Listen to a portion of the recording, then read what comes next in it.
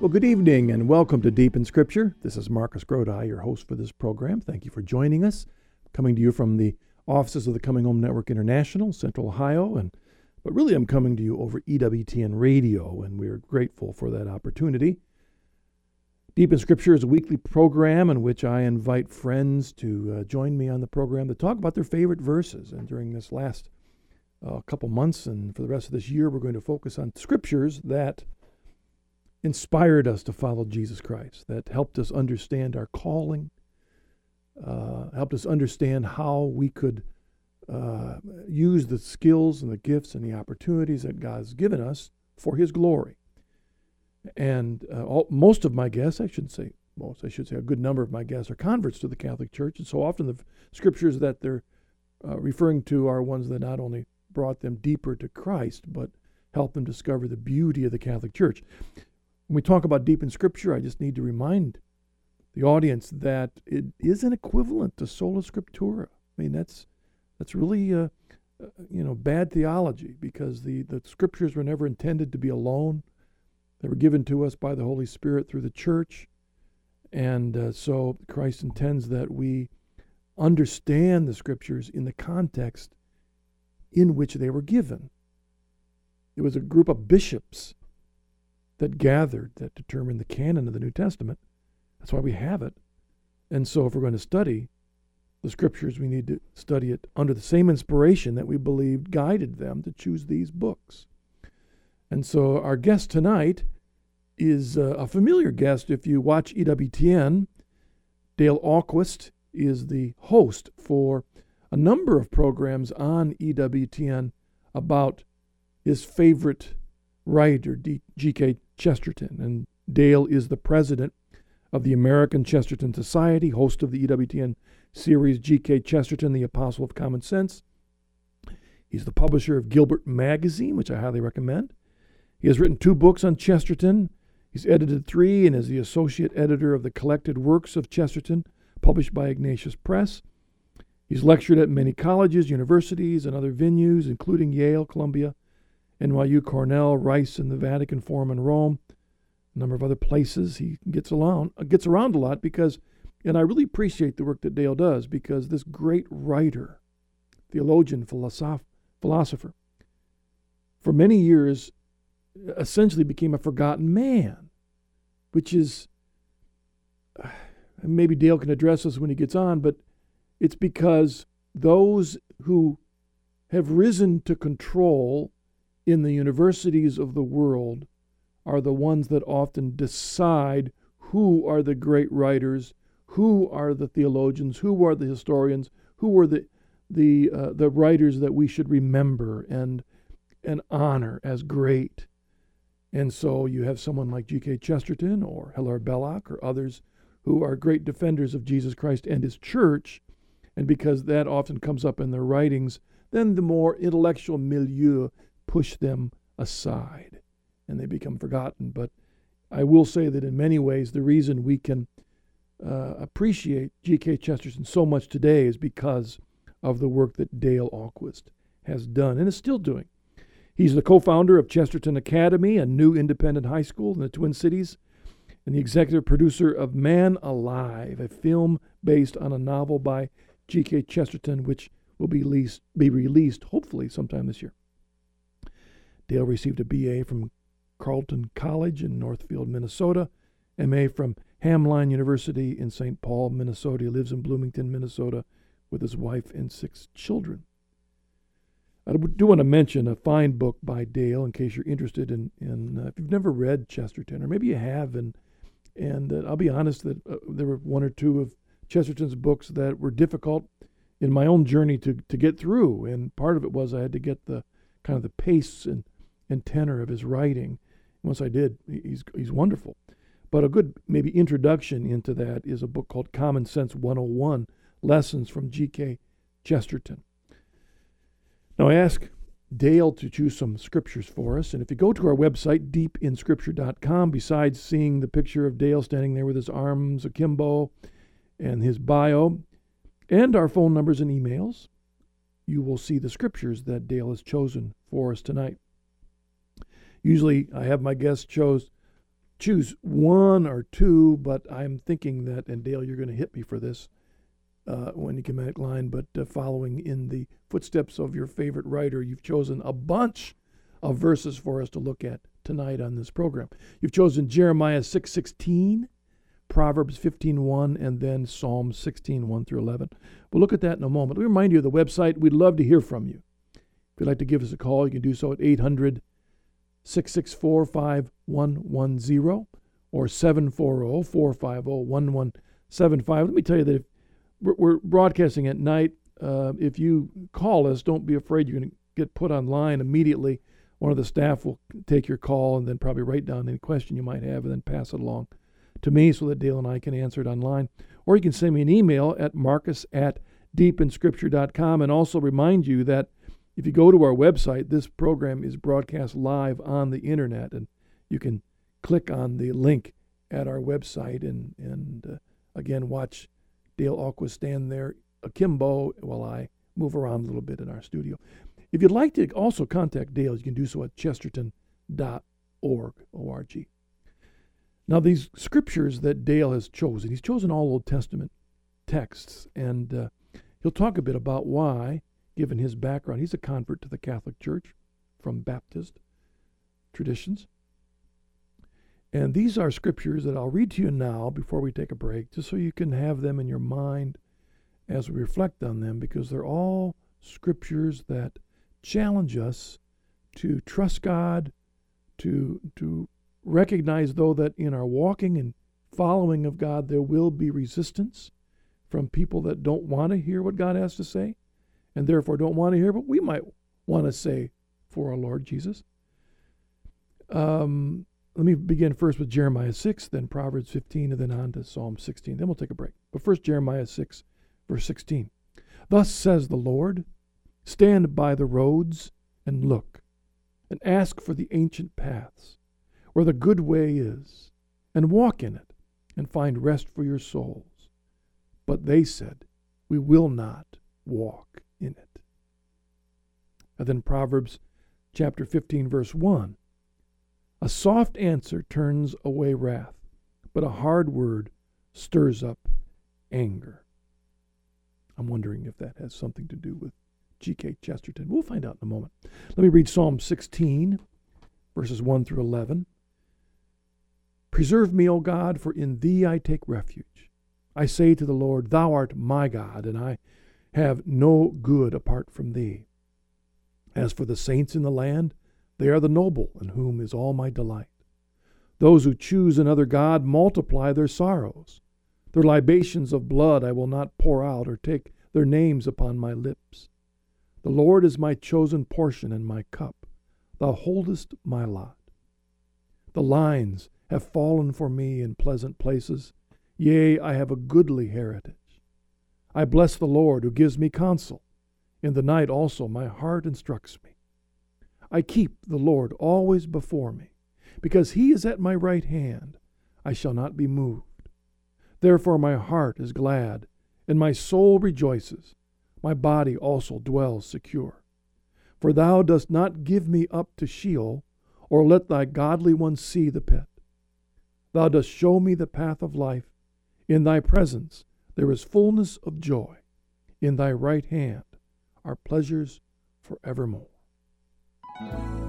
You're listening to Deep in Scripture. This is Marcus Grodi, your host, and you're hearing us on EWTN, your Global Catholic Radio Network. Mark your calendars and pack your bags. The Global Catholic Network is bringing you another EWTN Family Celebration. On August 8th and 9th, we'll be in Birmingham, Alabama, celebrating this year's theme, Rejoice in Hope. Join some of our most popular hosts, Marcus Grodi, Raymond Arroyo, Barbara McGuigan, Father Wade Menezes, The Donut Man, and more. We'll have inspirational talks, Holy Mass, Family Corner, a kids' concert by The Donut Man, and a live taping of a special Crossing the Goal with Danny Abramowitz. For more information on this free event, log on to EWTN.com or call 205-271-2989. The EWTN Family Celebration, August 8th and 9th in Birmingham, Alabama. We'll see you there. Here's that number again for more information, 205-271-2989, or log on to EWTN.com. Welcome back to Deep in Scripture. This is Marcus Grodi, your host, and I'm wondering, Dale, are you there from Minneapolis? Milwaukee. No, Minneapolis, that's right. Minneapolis. I am here, Marcus. It's great to be here. God bless you. Well, it is great to be with you. As I've often said on both the Journey Home program and this time, one of the best things about Journey Home and this program is I get to gather for at least an hour with good friends. The problem is I can't see you, but it's great to have you join us, and thanks. And let me publicly thank you for all the work you do with helping people today appreciate G.K. Chesterton. Thanks for those very kind words. I'm really privileged to do what I do, and it's wonderful to see the great results and the great fruits that it has borne. Now, I was joking a little bit earlier about the comparison of you choosing a lot of verses in G.K. Chesterton. And I'm wondering, just a little thought before we jump in the verses, you've done so much on G.K. Chesterton, and I'm wondering if one of the problems today for people is that sadly our modern culture, the attention span and patience with writers hurts us from appreciating some of the greatest writers of all time. Oh, that's absolutely true. And it's interesting, with Chesterton, people do have to, if they read a Chesterton book, really have to sit down and concentrate. But there is the interesting thing about Chesterton in that he works for the modern audience because of his great quotations. He actually does give you the sound bites that the modern audience lives on because he's so quotable. Yeah. When he says things like "angels fly because they take themselves lightly," that's a great line, and that's all we need to hear sometimes. Right. But it is true that as for the sustained argument, the well-constructed paragraph, boy, it does take patience, and the modern reader doesn't have it as much as they used to. And I know this to be true. When I wrote my novel, How Firm a Foundation, when you're trying to write a novel, right now I'm writing a biography. If you're going to use allusions in the writing, write articles for newspapers, if you use allusions to what you assume your audience knows, we live in a different world today than, let's say, Chesterton did when he wrote 100 years ago. That's true, yeah. When he would make these literary allusions and always assumed that his audience was as smart as he was. And that was kind of an act of humility, really, on his part, to think that he always gave his audience more credit than they probably deserved. But one of the things that he always alluded to, interestingly enough, is Scripture, because in his writing, the English literature is really founded on Scripture, Mm-hmm. and so there's always these interesting biblical references coming up in ways you don't expect. That's what's so interesting.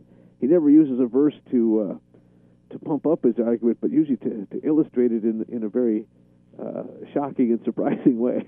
And I want to encourage any of the listeners to turn off the TV. You don't have to turn off the radio, but you can turn off the TV once in a while and pick up a book and enjoy it.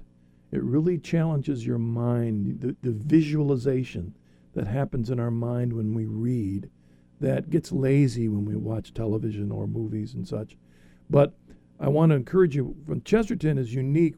The reason I think he's unique is, and Dale, I'd love to have you comment on that too, because after Queen Elizabeth, the period of the late 1600s, early 1700s, one thing that happened in literature in England was that the writers had to be very, very careful on what they said when it came to religion and interpretation of Scripture.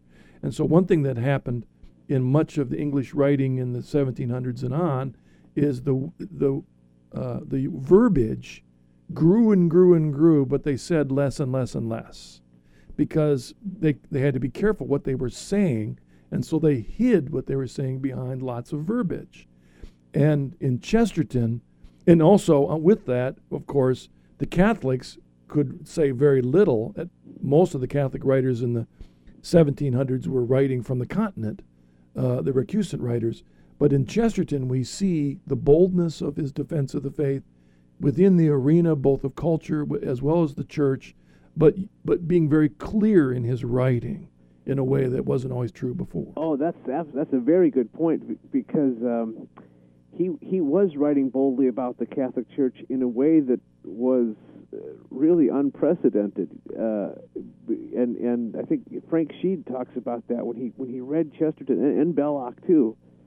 He said it was so refreshing because no one was writing about the church in such a straightforward and undefensive posture. They were boldly claiming the truth and explaining it in vivid terms and straightforward and colorful and witty, and it just hadn't been done before. It was something new in English writing. Well, let me apologize because I'm using up a lot of time. You and I could wax eloquently about Chesterton for more than an hour, but this program's not called Deep in Chesterton. We should probably move along to this other book, the Bible. Then that's right, Deep in Scripture, and you chose these selections for us tonight. Just briefly, why these verses? Well, the three passages that I chose have all been important to me, both in my Catholic faith and just in my daily life.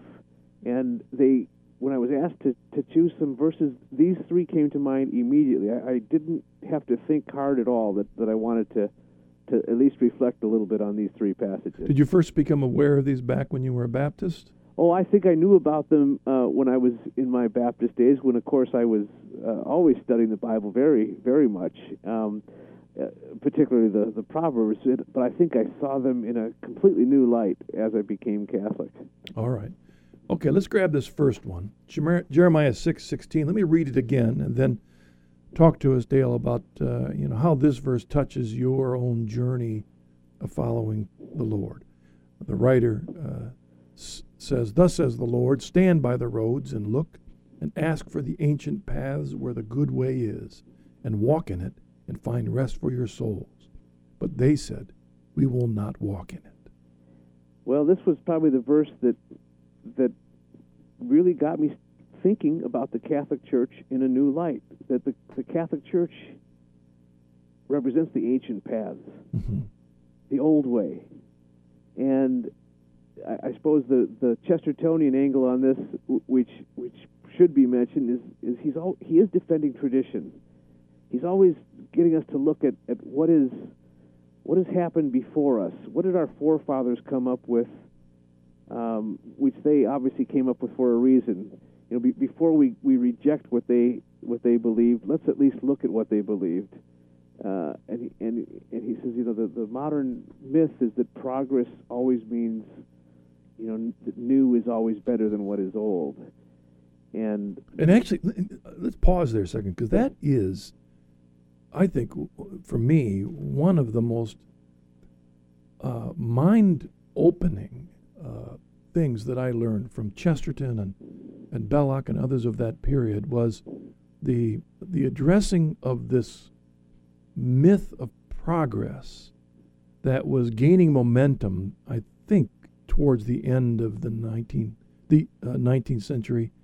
I think H.G. Wells and Shaw. End of the 19th, early of the 20th, yes. And the thing is, as I was mentioning before, where on the one hand, Belloc and Chesterton were kind of lost to many people's thinking, the proponents of the progress motif won the day, to the point where most people today not only presume progress, but use that interpretation even when they look at Scripture. Yes. And Chesterton points out the whole fallacy of that idea that you don't really have progress until you tell us what your goal is, and then we know whether or not we're progressing towards it. There's no such thing as progress for progress's sake. You don't move ahead unless you know what your goal is. Well, it also tied in at the time to the Darwinian idea that there was a natural improvement, that everything's just getting better naturally by itself. Yeah, and there was an optimistic, always there be, it's not wrong to be optimistic, but it's what is it based on? Yes. What's your hope based on? Yeah, what is it hope? What is the end in mind? Yeah. And you know, and so Chesterton is always a critic of so many modern ideas that are simply embraced only because they're new. And he says fallacies don't cease to be fallacies just because they become fashionable. And so this verse did make me consider the Catholic Church, the ancient paths where the good way is. Walk in it, and you will find rest for your souls. And that's a great promise, a great promise. When I read this verse, what struck me is that in every phrase in this verse, the impetus is upon the individual choosing to act. All right. In other words, it becomes our responsibility to seek after truth. Yes. We believe that we're guided by grace, but the writer Jeremiah, in his exhortation, listen to the commands. Stand by the roads and look and ask for the ancient paths where the good will is and walk in it. And then you'll find what's more the passive and find rest for your souls. That becomes kind of the result. But it all begins with choosing to turn into a direction. Again, it sounds like Jesus. Yes. Seek and you will find. Yeah, seek and you will find. And what everyone does want is rest for their souls. Everyone is looking for that peace of soul. And here's the way to do it. It's in the old ways. There's nothing new under the sun. There's an old way. It's still the right way. Now, again, you may want to bring Chesterton into this, but that last line is very interesting because after Jeremiah has said all of this to those that will hear him, and not everybody listens. Some don't hear. Their ears are stopped up by years of choosing to turn in different ways, but some will listen. But that last line, but they said, we will not walk in it. And what I find interesting about that, we will not walk in it. It's not like they don't know the ancient paths, or they don't know they ought to be seeking truth. They don't know. It's that they're choosing not to follow. Yes, it is an active choice, and they're also choosing to become narrow. Chesterton has this great line, and it's in his book on St. Francis of Assisi. He says, men will not believe because they will not broaden their minds enough. And one of the things that people shut out is the ancient truths. They're so obsessed with modern ideas that they become very narrow-minded. If they looked deeper into the historical traditions that built our culture and our faith, but also, the great thoughts have all been expressed. And if they would consider what has come before, that's where they would gain their faith then, and they would have a much broader perspective. And it's interesting you say it that way because not just the great thoughts have all been expressed, but so have the bad ones. Oh yeah, all the bad ones have been expressed already too. There's nothing new there. I mean, when you look at some of the aberrant theologies that have risen, especially in the last 500 years, where people think, I finally figured it out, and I've got this verse and this verse and this verse plus this verse minus this verse equals this new idea, and they think they've come up with something new, but you can go back to the 3rd, the 4th, the 5th century, 6th century. You say, oh, wait a second, this guy had that view, and those that were in the church recognized, that's not accurate. That's not according to the Spirit. And if you're not in touch with the ancient paths, you don't know that the path you're about ready to step out on has been wrong for 1,000 years. You just don't know it. Right. That's right. Yeah. Chesterton talks about the great saints address the heresies that haven't even been expressed yet. They already have an answer for them even before they're articulated. Well, I'll tell you what. Let's take our next break, and Dale, when we get back, let's look at Proverbs. Good. 15:1. You're listening to Deep in Scripture. This is Marcus Grodi, your host. I'm joined tonight by Dale Ahlquist, and you're hearing this on EWTN, your Global Catholic Radio Network.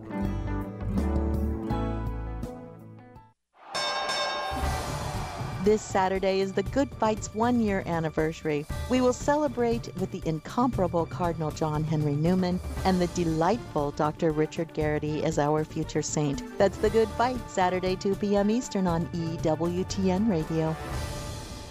The Good Fight comes to you live each Saturday only on EWTN Radio. For times in your area, log on to EWTN.com.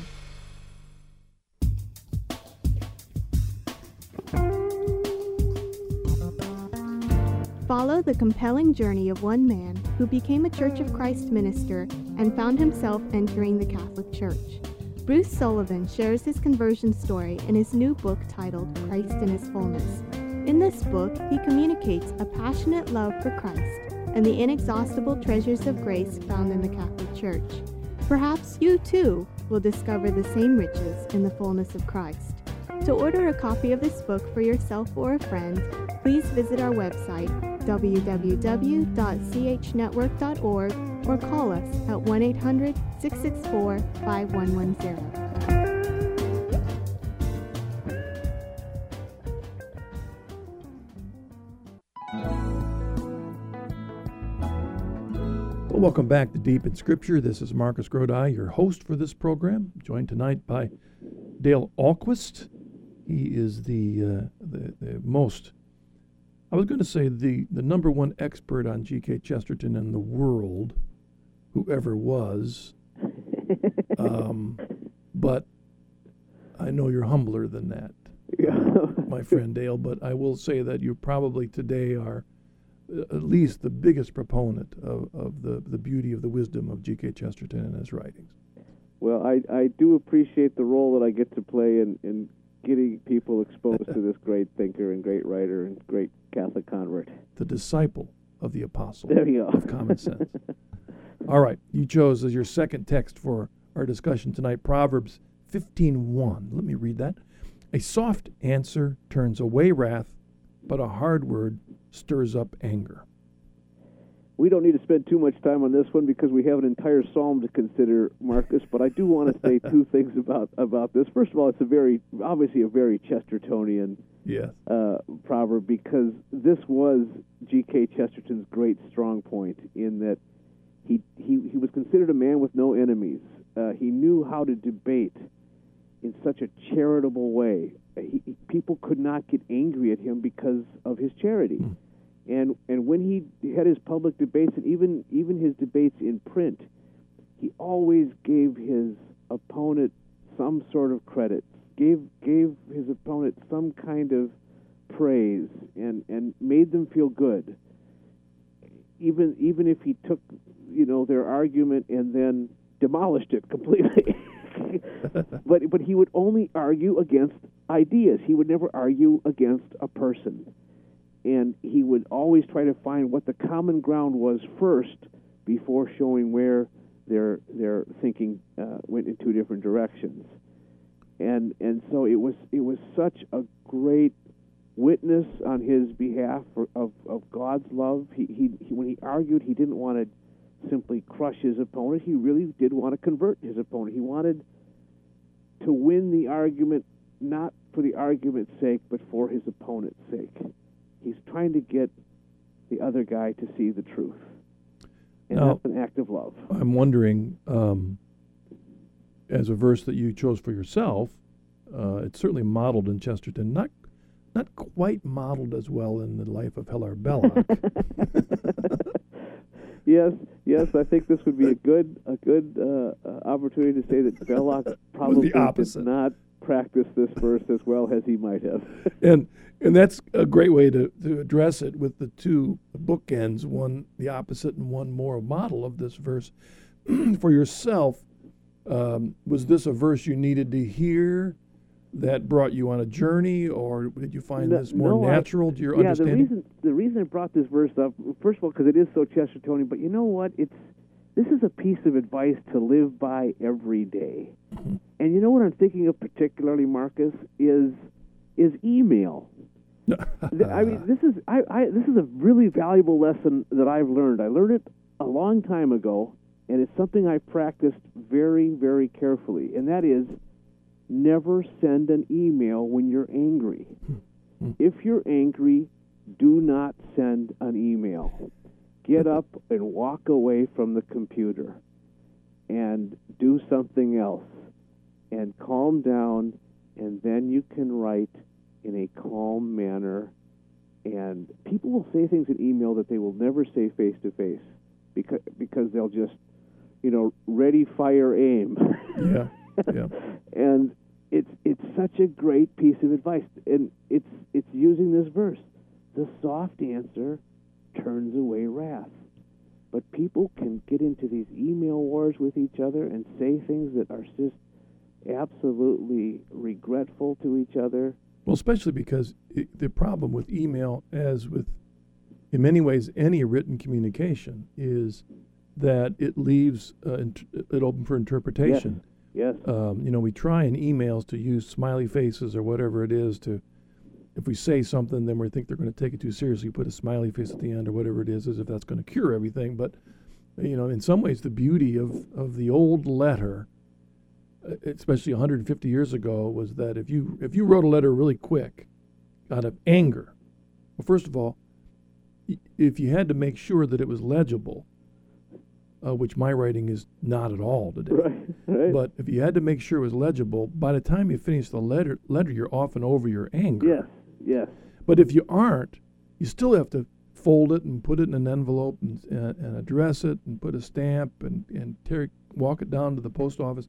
You got lots of time for it to cool off. And then if you're still mad and it gets in the mail and then you regret it, you could probably ride a horse faster than it was delivered in those days. Right. So you had lots of opportunity to correct a mistake.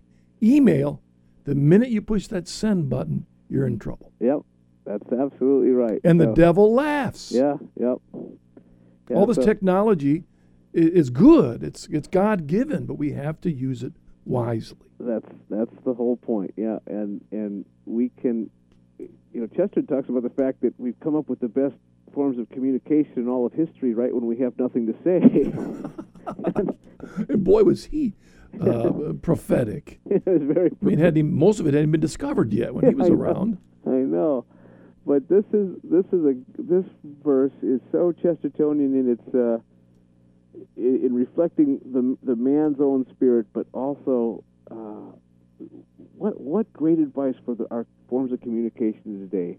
Let's not be angry when we respond to each other, because all you do is stir up more anger.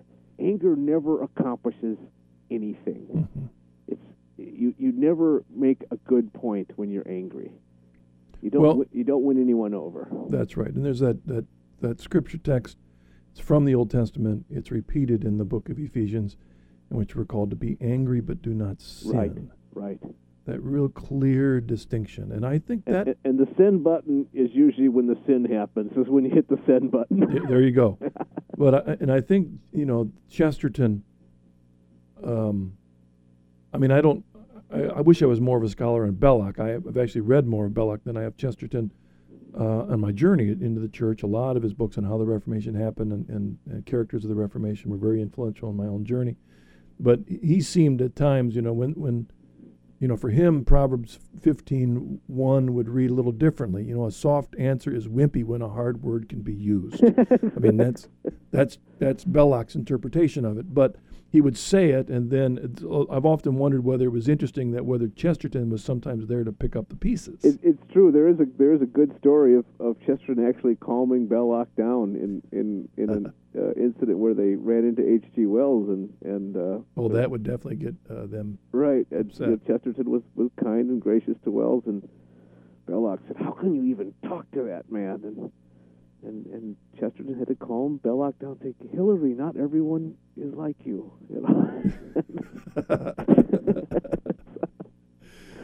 Well, let's go to Psalm 16, if we would. Yes. There's a lot in here. Yes, there is. Rather than read it all through again, I encourage the audience, you can go to the website, deepinscripture.com, and see it if you don't have a Bible in front of you. Where do you want to begin? Because it's a wonderful song. I want to say one thing just in general about the Psalms, Mark, because I think everyone should, the Psalms are so great for meditation. They express every one of our emotions. They're all dealt with in the Psalms, but I would encourage the listeners to find a favorite psalm and memorize it. Yes. And make it part of your daily prayer. Recite this psalm as part of a daily prayer. And this is a really good one for daily prayer. I think I probably pray this psalm every day. And I actually memorized it in the New International Version. Okay. Believe it or not. Back in your evangelical days. Back in my evangelical days, right. But it's actually quite a beautiful translation. It's a very lovely translation. If you don't mind, I'd like to just recite it in the No, that's fine. Sure. in the New International Version. Keep me safe, O God, for in you I take refuge. I said to the Lord, you are my Lord. Apart from you, I have no good thing. As for the saints who are in the land, they are the glorious ones in whom is all my delight. The sorrows of those will increase who run after other gods. I will not pour out their libations of blood or take up their names on my lips. Lord, you have assigned me my portion and my cup. You have made my lot secure. The boundary lines have fallen for me in pleasant places. Surely I have a delightful inheritance. I will praise the Lord who counsels me. Even at night my heart instructs me. I have set the Lord always before me. Because he is at my right hand, I will not be shaken. Therefore my heart is glad, and my tongue rejoices, and my body also will rest secure, because you will not abandon me to the grave, nor will you let your Holy One see decay. You have made known to me the path of life. You will fill me with joy in your presence, with eternal pleasures at your right hand. There's several things about this psalm that really have deepened my understanding of the Catholic Church, Marcus. Mm-hmm. First of all, there is the very clear reference to the Eucharist in verse 5, where, Lord, you have assigned me my portion and my cup. And in one translation says, you are my portion and my cup. I think that's what the Revised Standard Version. That's right. You are my Lord portion is. and my cup. Mm-hmm. I mean, that's the Eucharist. Yep. That's a wonderful look at that. And then there's the references to the saints throughout this psalm. It's an overt reference to the saints in verse 3, that the saints are the glorious ones in whom is all my delight. Mm-hmm. And the communion of the saints is something that is such a great discovery for someone coming into the Catholic Church who from the Protestant background, who's just had no understanding and no appreciation of the communion of saints, and suddenly to realize that the saints are part of your delight. And when studying Scripture is such a great thing for us as evangelicals. It was always so edifying to study Scripture. When you discover the saints, all of a sudden you discover applied Scripture. You see how the Scripture has been lived out by people who came after the Bible in the last 2,000 years in the history of the Church, the ones who brought really the Bible to life in their actions and in their lives, and that's the way to really understand Scripture in a new and fascinating light, to see how the saints have lived it out. In fact, I'd like to comment on this for some of our audience that might be wondering your connection of the reference to the saints in this psalm to the Catholic understanding of saints later. And I'm trying to think how I would have thought back when I was a Presbyterian pastor. Certainly didn't believe in the communion of saints the way I do now as a Catholic, and didn't even use the word saint except to refer to just good Christians in my congregation. But the thing that in my own journey to the church that awakened me to some real truth that I think is absolutely essential in the interpretation of Scripture is when I read the Apostolic Fathers. And by the Apostolic Fathers, I mean those collection of the earliest writers of the church outside the New Testament, of writers who learned their faith from the apostles directly. And so I mean the letter of Clement and Barnabas, maybe Shepherd of Hermas, the Didache, some of these earliest groupings that both Catholics and Protestant scholars group as the Apostolic Fathers. When you read those writings And many of those writings were written at the same time as the New Testament books, and or a little bit later, in the maybe first 150 years of the church. When you read those apostolic fathers, they rarely ever quote one of the New Testament documents, because it really isn't until the end of the 4th century that the New Testament documents are finally and officially declared and canonized. There were a variety of groupings of the New Testament documents during those first years. Now, my point is that in the earliest writings of the church, as the church was moving out from the apostles and their disciples, they used the Old Testament as their scriptures. We see that when Christ met with the two along the road to Emmaus and is explaining the Old Testament in relationship to Jesus and the church. Well, when they would read the Old Testament, it wasn't the way we might read it today, because we so focus on the New Testament and then there's this old group of books. For them, the Old Testament were the testament of their lives. It was the Old Testament that they quoted. Clement, on and on and on, quotes the Old Testament. And so the earliest understanding of the idea of saints, the holy ones of God, is not only in the writings of the New Testament, but is directly connected to verses like this verse in the Psalms. Mm-hmm. Mm-hmm. And so to me, that's really crucial. For the saints in the land, they are the noble, in whom is all my delight. As the early preachers of the church used the Old Testament as the foundation for their preaching, it would be verses like this, upon which they would help the new Christians understand what they were to become by grace growing in holiness. Another thing I wanted to point out and ask you about, verses 4 and 5, I notice, at least in my translation, there's a common word, those who choose another God. And verse 5, the Lord is my chosen portion and my cup. Good, yes. So again, we're drawn back to that Jeremiah concept of this is an act of the will, right, guided by grace. Yep, that's very good. And I think there's one more reference to the saints that I think is kind of interesting. Oh, sure. And that's in the verse 10. You know, you will not abandon me to the grave, or let your Holy One see decay in NIV. And of course, that's a reference to Christ who rose from the grave. But there's also another reference to the saints. There's these incorruptible saints who do not see decay. Yep. And that's a fascinating phenomenon within the Catholic Church. Oh yeah, it was something I had not heard of at all before. Yeah, well, I remember when I discovered that as a Catholic, I thought, well, that's really interesting. There's a great book about that by Joyce Carol Cruz. Joel Carol Cruz, The Incorruptibles. Yeah, and you know, it comes right back to this verse. The holy ones will not see decay. There is that promise for certain saints.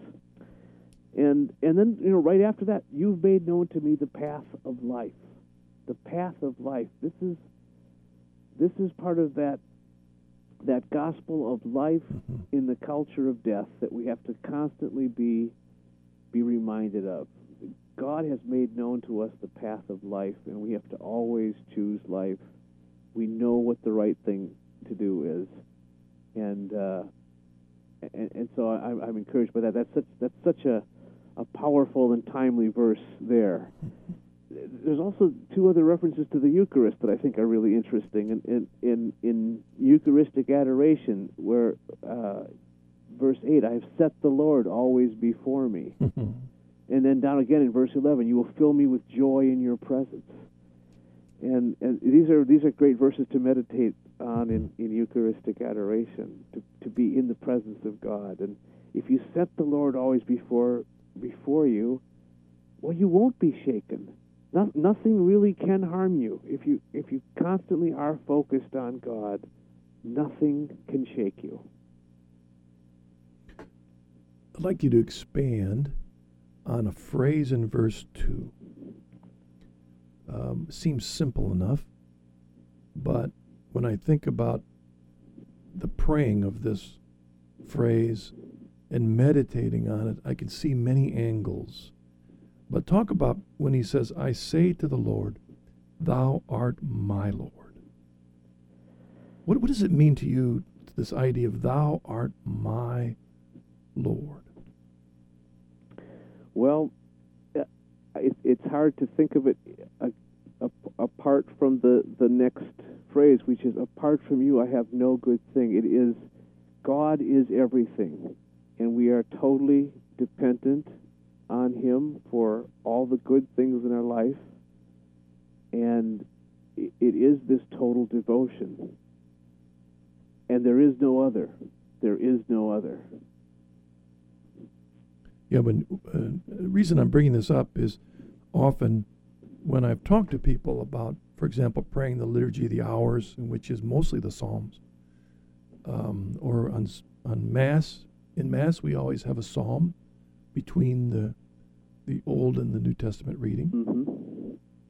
And often the question is, well, how do I pray these things? I mean, how do I connect with it?